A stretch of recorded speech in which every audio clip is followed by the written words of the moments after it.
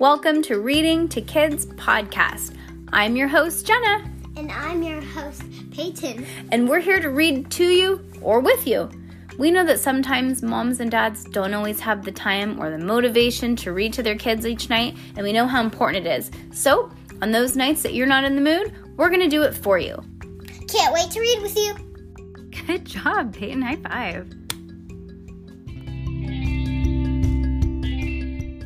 Series of unfortunate events.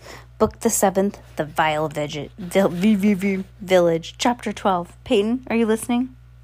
Oh, Peyton, are you falling asleep? Peyton, are you falling asleep? No? No, you're not falling asleep, right? Are you falling asleep? No. A little. You want me to read a chapter? Okay. Chapter 12.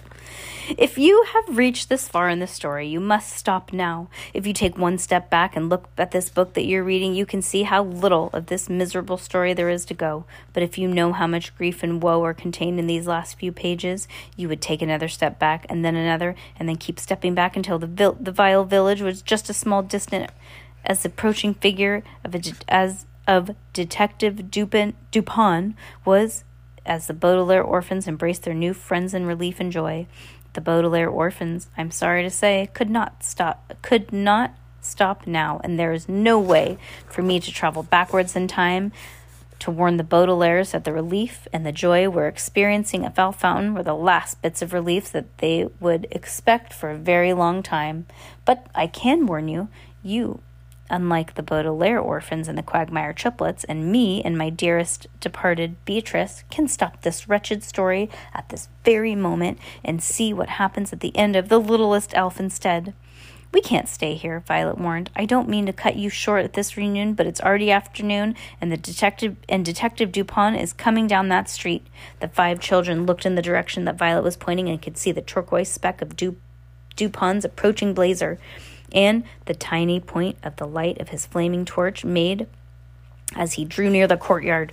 Do you think that he sees us? Klaus asked. I don't know, Violet said, but let's not stick around to find out. The VFD mob will just get worse when they discover that we've broken out of jail. Detective Dupin is the latest disguise of Count Olaf, and Klaus explained to the Quagmires, and we know all about Detective Dupin, Duncan said quickly, and we know what's happened to you. We heard everything that happened yesterday from the inside of the fountain, Isadora said. When we heard you cleaning the fountain, we tried to make as much noise as we could, but you couldn't hear us over the sound of all that water. Duncan squeezed the whole puddle out of his soaked stitches of his left sweater sleeve. Then he reached under his shirt that he brought out of the dark green notebook. We tried to keep our notebooks as dry as possible, he explained. After all, there's crucial information in here. We have all of the information about VFD, Isadora said, taking out her notebook, which was pitch black. The real VFD is not the village of foul devotees. Duncan opened his notebook and blew on some of the damp pages. And we know the complete story of poor Jacques. Duncan was interrupted by a shriek behind him, and the 5 children turned to see the members of the council elders staring at the hole in the uptown jail. Quickly, the Baudelaires and the Quagmires ducked behind Val Fountain so they wouldn't be seen. One of the elders shrieked again and removed his crow hat to dab his brow with the tissue. They've escaped, he cried. Rule number 1742 clearly states that no one is allowed to escape from jail. How dare they disobey this rule? We should have expected this from a murderer and her 2 accomplices, that another elder said. And look, they've damaged Val Fountain. The beak is split wide open. Our beautiful fountain is ruined. Those 3 orphans are the worst criminals in history, the first replied. Look, there's Detective Dupin walking up the street. Let's go tell him what happened. Maybe he'll figure out where they've gone. You've got to tell Dupin. You go tell Dupin, the second elder said, and then I'll go call the Daily Punctilio. Maybe they'll put my name in the newspaper. The 2 members of the council hurried off to spread the news, and the children sighed in relief. Close, Sonny said. Meaning that was too close, Klaus replied. Soon this whole district would be full of citizens hunting us down. Well, nobody's hunting us down, Duncan said. Isadora and I will be in front of you, so you won't be spotted. But where can we go? Isadora said. The village is in the middle of nowhere. Oh, I helped Hector finish a self-sustaining hot air balloon, Violet said, and he promised to have it waiting for us. All we have to do is make it to the outskirts of town, and we can escape. And live forever in the air, Klaus said, frowning. Well, maybe it won't be forever, Violet said. Scylla, Sunny said, which meant it's either a self-sustaining hot air balloon home or being burned at the stake. Well, when you say it like that, Klaus said, I'm convinced. Everyone agreed, and Violet turned around to the courtyard to see if anyone else had arrived yet. In a place as flat as this one, she said, you can see people coming from far away, and we're going to use that to our advantage. We'll walk along any empty street we can find, and if we see anyone coming, we'll turn a corner. But we won't be able to get there as the crow flies, but eventually we'll be able to reach Nevermore Tree. Speaking of crows, Klaus said to the triplets, how did you manage to deliver those poems to the crows? And how did you know what we would receive them? Well, let's get moving, Isadora said. We'll tell you the whole way as we go along. The 5 children got moving. With the Quagmire triplets on the lead, the group of the youngsters peered down the streets after one another when they found one without a sign of anyone coming and hurried out of the courtyard. Olaf smuggled us away in an item in the auction and with the help of Esme Squalor, Duncan began, referring to the last time the Baudelaires had seen him and his sister, and he hid us for a while in the tower of his terrible house. Violet shuddered. I haven't thought of that room in quite some time, she said. It's hard to believe that we used to live with such a vile man. Klaus pointed from a distant figure who was walking towards them, and the 5 children turned to another empty street. This street doesn't lead to Hector's house, he said, but we'll try and double back. Go on, Duncan. Olaf learned that 3 would be living with Hector at the outskirts of the town. Duncan continued, and he had his associates build that hideous fountain. Then he placed us inside, Isadora said, and had us installed in the uptown courtyard so that he can keep an eye on us while he tried to hunt you down. We knew that you were our only chance of escaping. The children reached the corner and stopped while Duncan peeked around to make sure that no one was approaching. He signaled that it was safe to continue the story. We need to send you a message, but we're afraid that if we fall into the wrong hands, Isadora had the idea of writing the couplets with our location hidden in the first letter of each line. As Duncan figured out how to get to Hector's house, Isadora said, he'd done some research about migration patterns and large black birds, and he knew that the crows roost every night in Nevermore Tree, right next to Hector's house.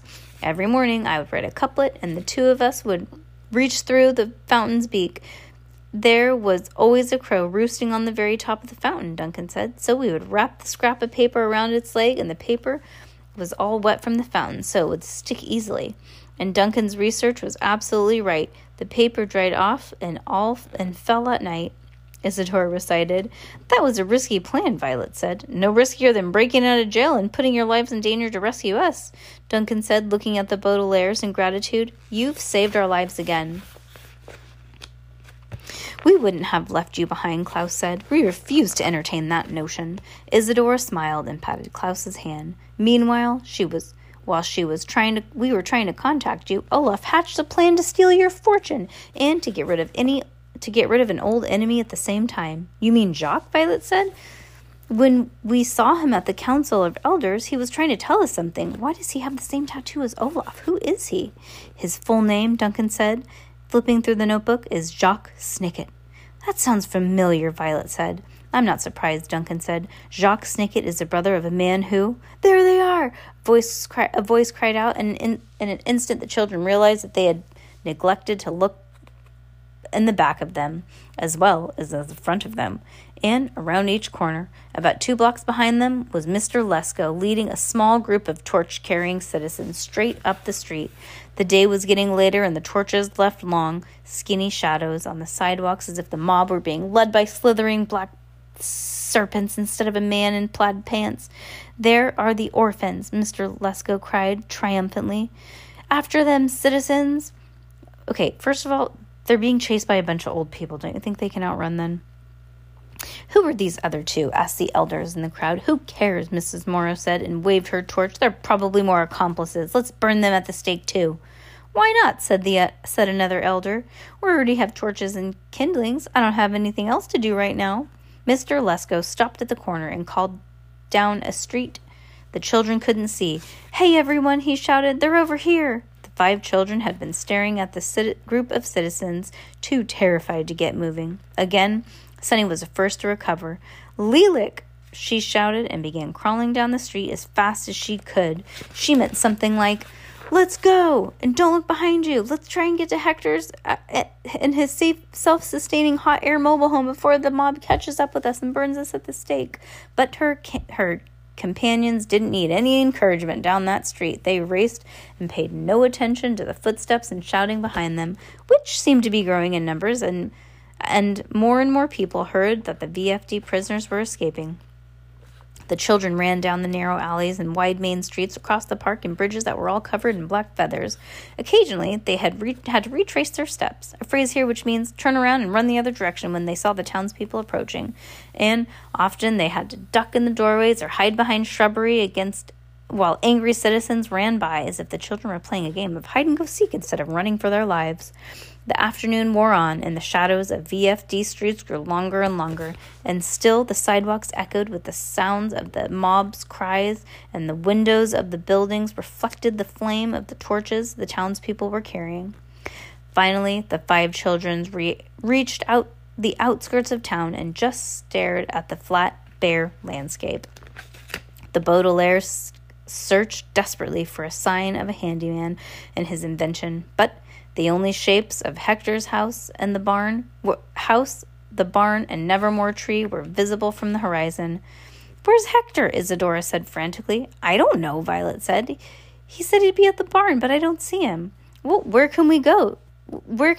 Duncan said. "We can't hide anywhere around here. The citizens will spot us in a second." "We're trapped," Klaus said, his voice hoarse with panic. "Vireo," Sunny cried, which meant let's run, or in my case, crawl as fast as we can. "We'll never run fast enough," Violet said, pointing behind us. "Look!" The youngsters turned around and saw the entire village of foul devotees, marching together in a huge group. They had rounded the last corner and were now heading straight towards the 5 children, their footsteps as loud as a roll of thunder. But the youngsters did not feel as if it were thunder rolling down towards them as hundreds of fierce and angry citizens approached. It felt more like the rolling of an enormous root vegetable. It felt like a root vegetable that could crush all the reptiles at Uncle Monty's collection in 5 seconds flat, or one that could soak up every drop of water in Lake Lachrymose in an instant. The approaching crowd felt like a root vegetable that made every tree in the finite forest look like a tiny twig, made the huge lasagna served at Proof Rock Preparatory School cafeteria look like a light snack, and made the skyscraper at 667 Dark Avenue look like a dollhouse made for midget children to play with. A root vegetable so tremendous in size that it would win every first-place ribbon at every starchy crop competition in every state and every county fair in the entire world from now to the end of time. The march of the torch-wielding mob to capture Violet, Klaus, and Sunny, and Duncan and Isadora, and burn each one of them at the stake felt like the largest potato the Baudelaire orphans and the Quagmire triplets had ever encountered. Spooky. Are you asleep again? Oh my gosh, this kid loves to fall asleep.